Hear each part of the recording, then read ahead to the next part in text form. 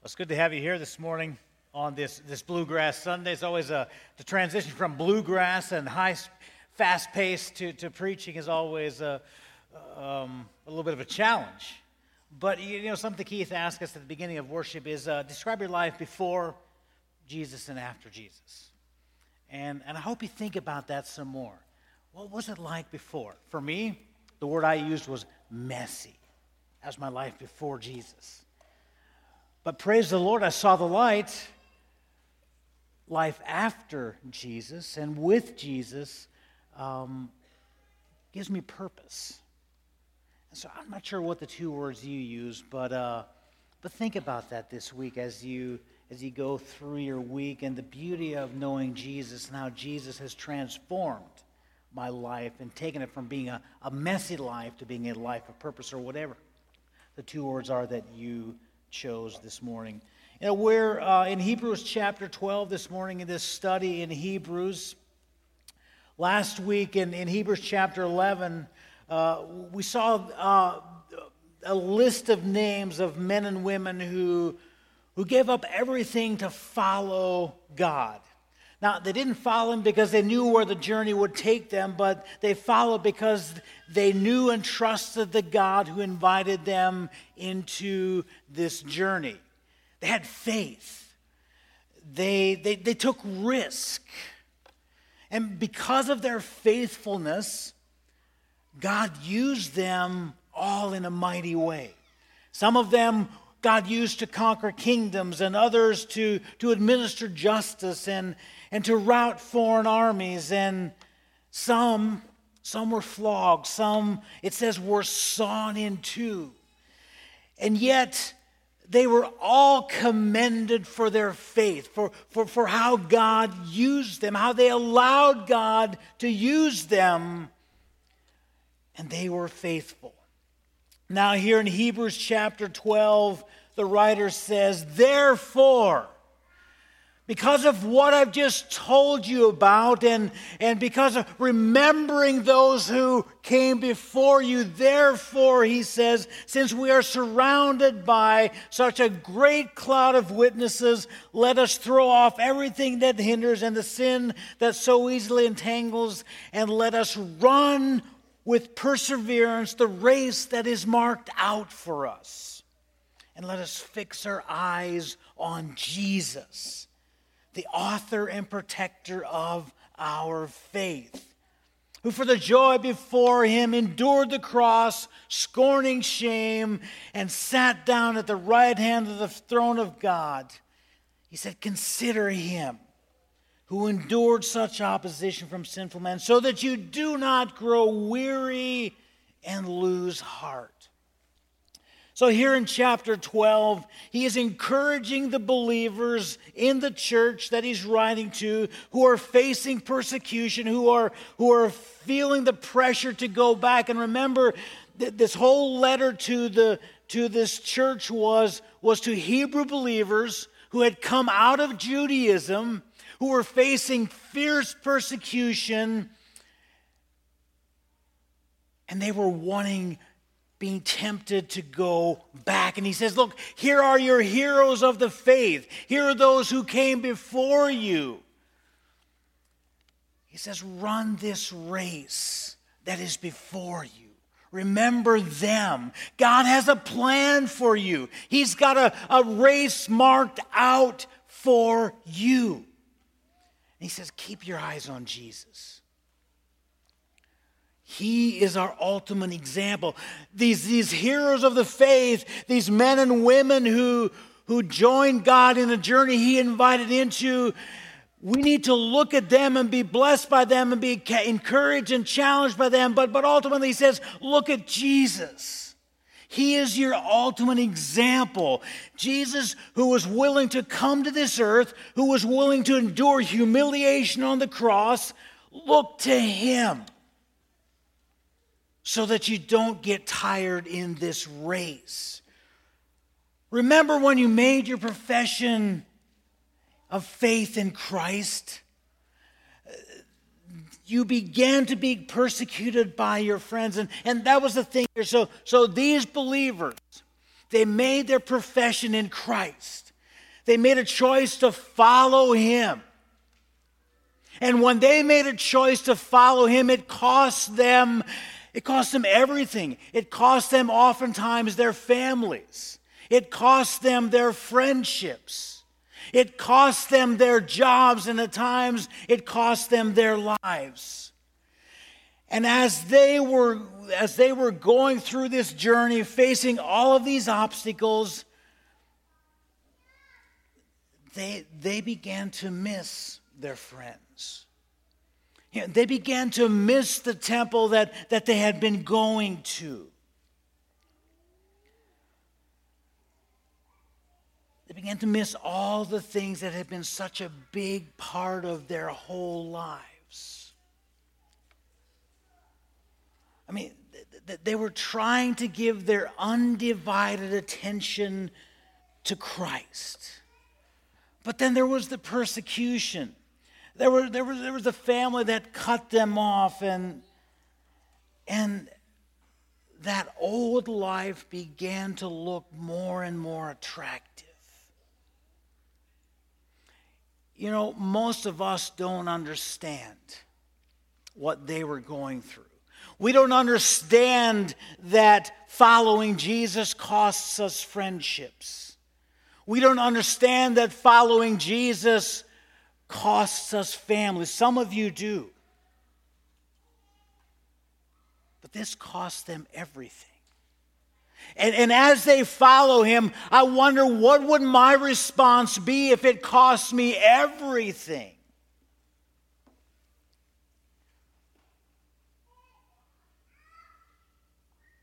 Would I think about turning back? Going back to that old lifestyle? And maybe some of you this morning, you're thinking about going back. What the author says is no. He says, don't go back. He says, keep your eyes focused on Jesus. Let go of that old stuff and look to Jesus. Keep your eyes focused on him. Jesus is all you need. Keep your eyes on him. Get in the race and run hard. It is really his message to them. Get in the race and run hard. And we see then in verses 4 to 11, as they identify with Christ, it's hard, but they have to keep in mind that God's love is greater than this hard things are going. And he begins to talk about discipline, about them being disciplined, that these things that they're going through really are discipline from God. And that's hard for me to understand. But it says in verse 10, it says, our fathers disciplined us for a little while they thought, as they thought best. But God disciplines us for our good, that we may share in his holiness. And he says, no discipline seems pleasant at the time, but painful. Later on, however, it produces a harvest of righteousness and peace for those who have been trained in it. So it seems like, or it's evident that this discipline that they were going through, God was allowing to happen, and it was for their good. Now, some of you can relate with that. You've felt the discipline from God, and it feels unfair at times. You know, there's corrective discipline that we see in Scripture. You know, David faced corrective discipline for his sin with Bathsheba. David says in the Psalms, he says, it was good for me to be afflicted so that I may learn your decrees. So sometimes we cause our own messes and we reap the consequences. God allows us to reap the consequences, and we're disciplined for it. We see what I call preventive discipline in the Scriptures with Paul. Remember Paul in 2 Corinthians, he said, in 2 Corinthians chapter 12, verse 7, it says, to keep me from becoming conceited because of these surpassing great revelations, there was given to me a thorn in my flesh, a messenger of Satan to torment me. 3 times it says, Paul pleaded for the Lord to take it away. And yet he says, but God said, Jesus said, my grace is sufficient for you, Paul. For my power is made perfect in weakness. Then Paul says, therefore I must boast more gladly about my weaknesses so that Christ's power may rest on me. Paul was facing some sort of discipline. And he says that I can boast in that weakness. I can boast in that discipline because Christ's power rests on me. And Job faced discipline. And Job said, my ears had heard of you, but now my eyes have seen you. So we see throughout Scripture that God uses discipline in various forms to draw us closer to Himself and to grow us up spiritually. And God uses these hard things that we go through to mold us. Now, when we are struck with a sickness or some other thing, we lose a child, we lose a spouse, it doesn't feel much like molding. But what God's Word says is these things that we go through in life, God allows to strengthen us. And the author of Hebrews says, look, these hard things you're going through, he says that in verse 12, he says, therefore, strengthen your feeble arms and your weak knees, make level for your feet, so that the lame may not be disabled, but rather be healed. He says, because of this discipline, what he's saying, because of this discipline, this is how you're to respond to that. You're not to cower, you're not to fall back, but you're to stand up and be strengthened. You're going to have problems, he says, but these problems, they're nothing to worry about because God is using them to strengthen you, to build spiritual muscle. So don't allow this weight that's coming down on you, this persecution that's coming upon you, friends rejecting you, family rejecting you. Don't allow these weights to collapse you, but they're meant to strengthen and encourage you, to build you up. Don't get tired in the race. Don't get weary, Christian.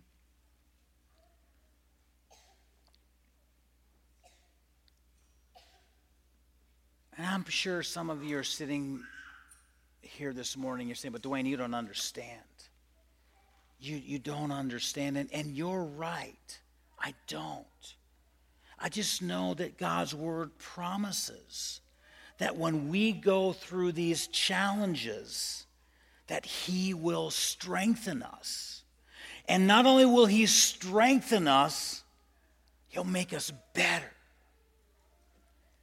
And He says, if I keep my eyes focused on Jesus, then there's no reason for me to get tired and to run out of gas. He says, lift your arms high, pump those weak knees, get moving, because these things are to strengthen you. What he's really saying in this verse is, get your second wind as you go through these hard things. And these Hebrew Christians, maybe like you, were getting tired. And they were giving in. They were collapsing with exhaustion because of the things they were going through. And yet the writer says, look, keep your eyes focused on Jesus. Don't fall apart. You guys need each other. Because it was taking its toll. And that's why I think back in Hebrews chapter 10 and verse 24, he says, let us consider how we may spur one another on towards love and good deeds. That's what the body of Christ is all about, is when we're going through hard things, when we're dealing with things that we think are going to do us in, that are going to collapse us. It's when we turn to the body and we as a body encourage and lift each other up, spur one another on. Because we can't do this on our own. You can never go through a hard thing on your own. And when you're not going through a hard thing, your responsibility as part of the body is to lift up those who are going through hard things. The rest is keep your eyes focused on Jesus. Lift up your arms. Get those legs moving. There's work to do. They needed to be encouraged. I need to understand that it's not always going to be easy.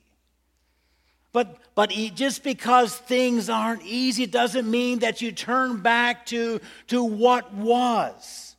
Because even though it's hard, Jesus is still better than what you came from. Strengthen your feeble arms and weak knees. This discipline isn't meant to weaken you, it's meant to strengthen you.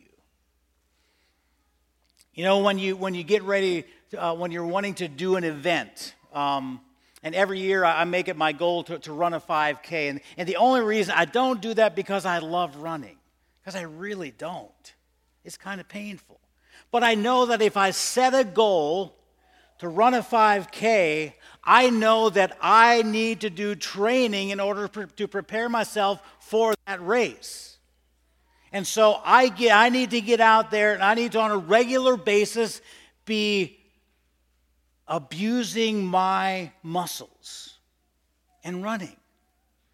And I need to allow my muscles to feel pain. I need to allow my body to feel pain because that's the only way I'm going to be prepared for that 5K is if I allow my body to go through pain.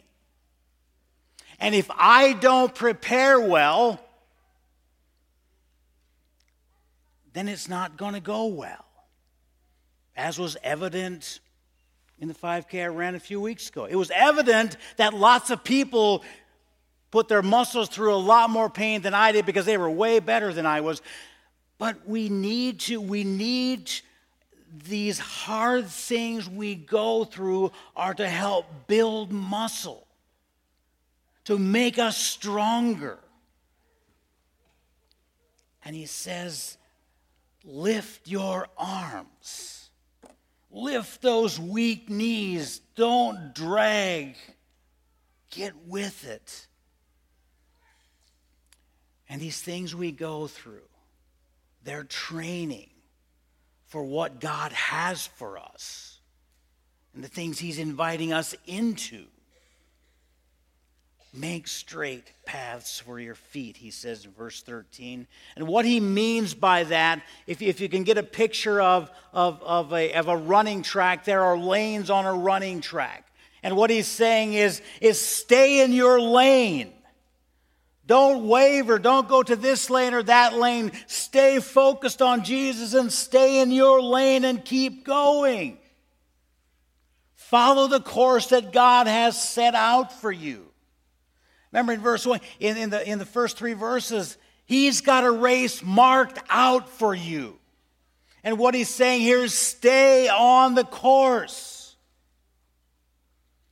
Don't allow other things around you to capture your attention where you get off course. Stay with him. Follow his course for your life.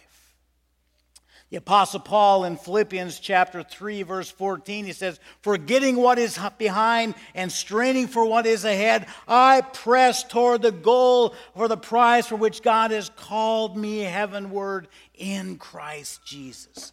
Every one of us has a course set out for us. God has a plan for each one of us. We have to choose whether we stay in the lane and we stay the course or not. He says, make your path straight. Stay in your lane. Run a smooth, clear, straight path. The path God has set for you. Then he says, make level paths for your feet in verse 13, so that the lame may not be disabled, but rather healed.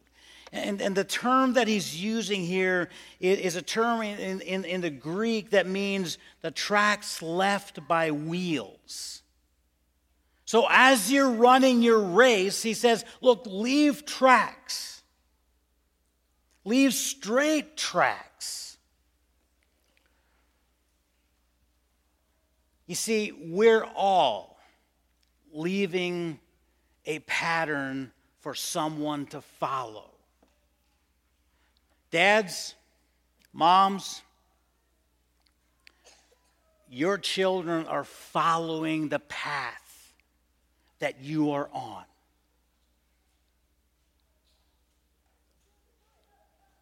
He says, make sure that's the right path. Because you're leaving a pattern, Christian, for somebody to follow. Do you catch that? You're leaving a path. The way you're living your life is leaving a pattern for someone else to follow.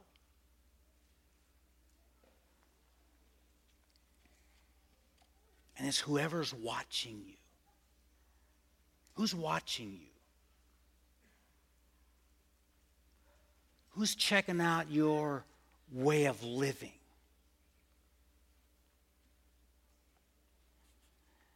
Because the way that you live, what he's saying is, look, we're supposed to provoke each other to love and good deeds, and we're to run this straight path, because not only does it affect me, but it affects other people. It affects other people. And Paul says, he says, continue to run so that I may obtain the prize. So we run to obtain the prize, but we also run because people are watching.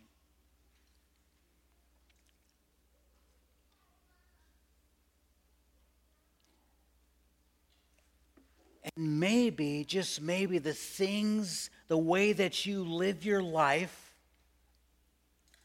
at school or at work, in your home, may be the thing that brings someone to Christ. You ever thought about that? You see, people are watching you. You say, I'm a Christian. You say, I go to church every week.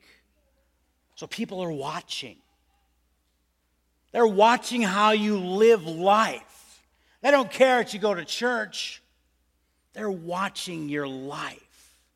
So the way that I live my life may be the thing that brings someone to Christ, but it also may be the thing that gives them the excuse to walk away from Christ.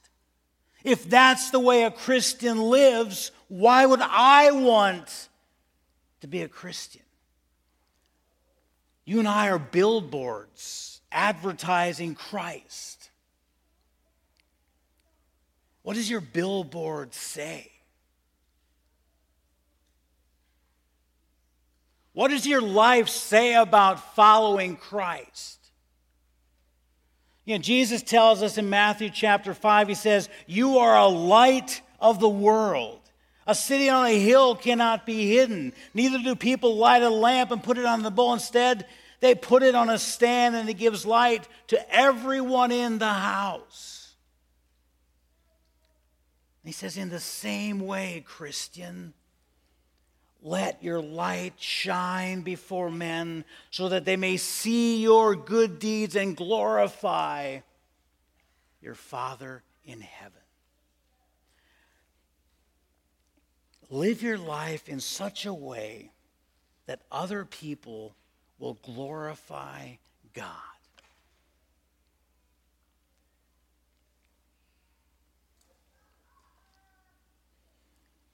That's a pretty serious statement. Does my life glorify God? Is my path that people see, is my path worth following? Or is my path leading people in a direction that they shouldn't be going? Dads, what's most important to you as your children watch you? Moms, what's most important to you? Not what you say,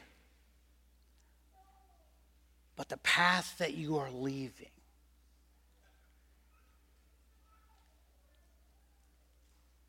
They're watching.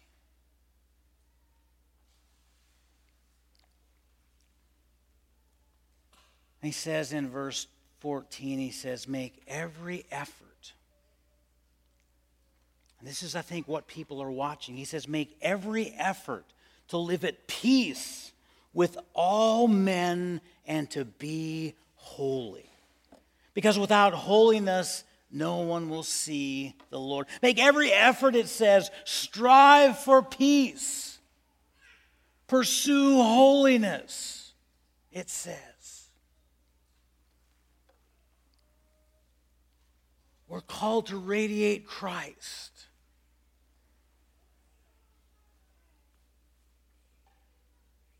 And we do that by loving men and loving God. You know, Jesus told us in John 13:35, this new command I give you, to love one another. As I have loved you, so you must also love one another. Then he says this, he says in verse 35, by this all men will know that you are my disciples. By what?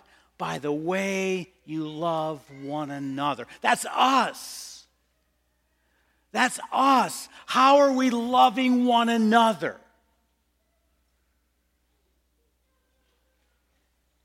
How are we loving one another? Because Jesus says that the world that is watching us will know that we are his disciples just by seeing the way we love each other, or not. So he says, strive for peace. Make every effort to live in peace with all men. And it doesn't say men who are easy to live at peace with. It doesn't say the nice people. It says all men, and not all men are nice, not all men are friendly, not all people are easy to love, but it says live at peace with all. Now, Paul says as much as it is dependable upon you in Romans. Love for men, love for God is what we're to strive for. Jesus prayed, Father, in John 17, I pray that they will be one in the world, and the world may know that you sent me.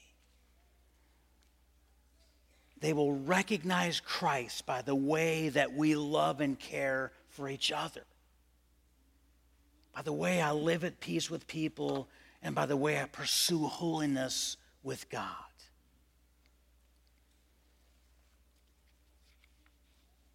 So as we run this race, the writer explains, he says, it's about loving, being at peace with men. It's about having holiness before our God. And he says in verse 15, see to it that no one misses the grace of God, and that no bitter root grows up.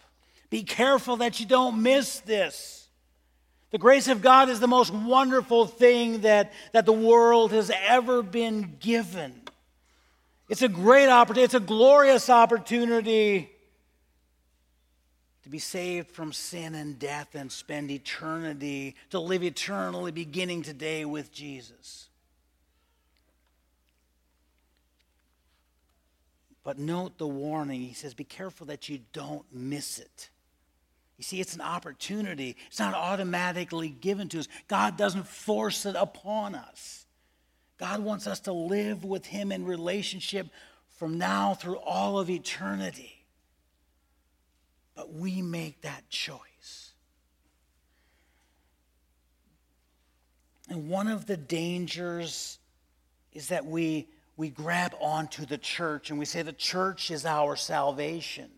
Or we grab onto baptism and say because I was baptized, or because I'm a good person, or because I perform religious acts like show up for church on Sunday mornings. But the writer says don't miss the grace of God. Don't miss the real thing, which is receiving Christ and making him Lord and Savior of my life. These other things are a part of that, but they're a result of, not what brings you to.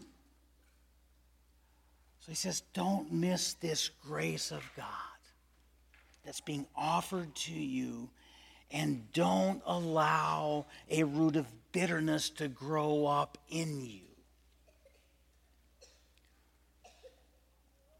Don't allow bitterness to take root, because this bitterness can be devastating. And I think possibly one of the reasons that the writer is warning them about bitterness is because of all the hard things they've faced, all the nasty things people have done to them, rejected them from their families, kicked them out of the temple, kicked them out of their work. And he's saying, look, be careful that you don't allow those things, the things that people have done to you, to cause you to be bitter. Because bitterness leads to an attitude that eventually controls us. Bitterness imprisons us. Bitterness damages our hearts and makes so that we can't love people the way that we've been created to love people. We can't live at peace. And bitterness typically comes from hurts that we've experienced from individuals or circumstances that wound us, that eventually lead to bitterness because we don't take them to the cross. We don't give them to Jesus. And therefore, a root of bitterness grows up within us. And look, all of us have been damaged in one way or another. But it's what we do with that damage, it's what we do with the people that have hurt us and the circumstances that hurt us that will determine whether I will become bitter. The way I resolve bitterness is I forgive people.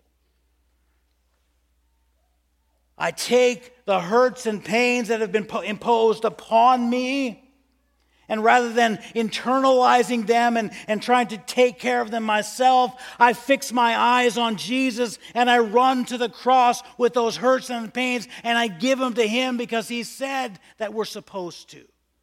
He says we're supposed to cast all of our cares on him. And when I cast all of my cares upon him, I allow him to heal me. When I take my past experiences and give them to Jesus, he is able to bring healing. And when I receive healing, he is able to lead me to a better future. And it enables me to live at peace with all men and to pursue holiness with God. He will take your pain from the past and heal it if you allow him to. And some of you are sitting here this morning carrying pain from the past, carrying years and years and years of hurt. And you're imprisoned by this thing of bitterness.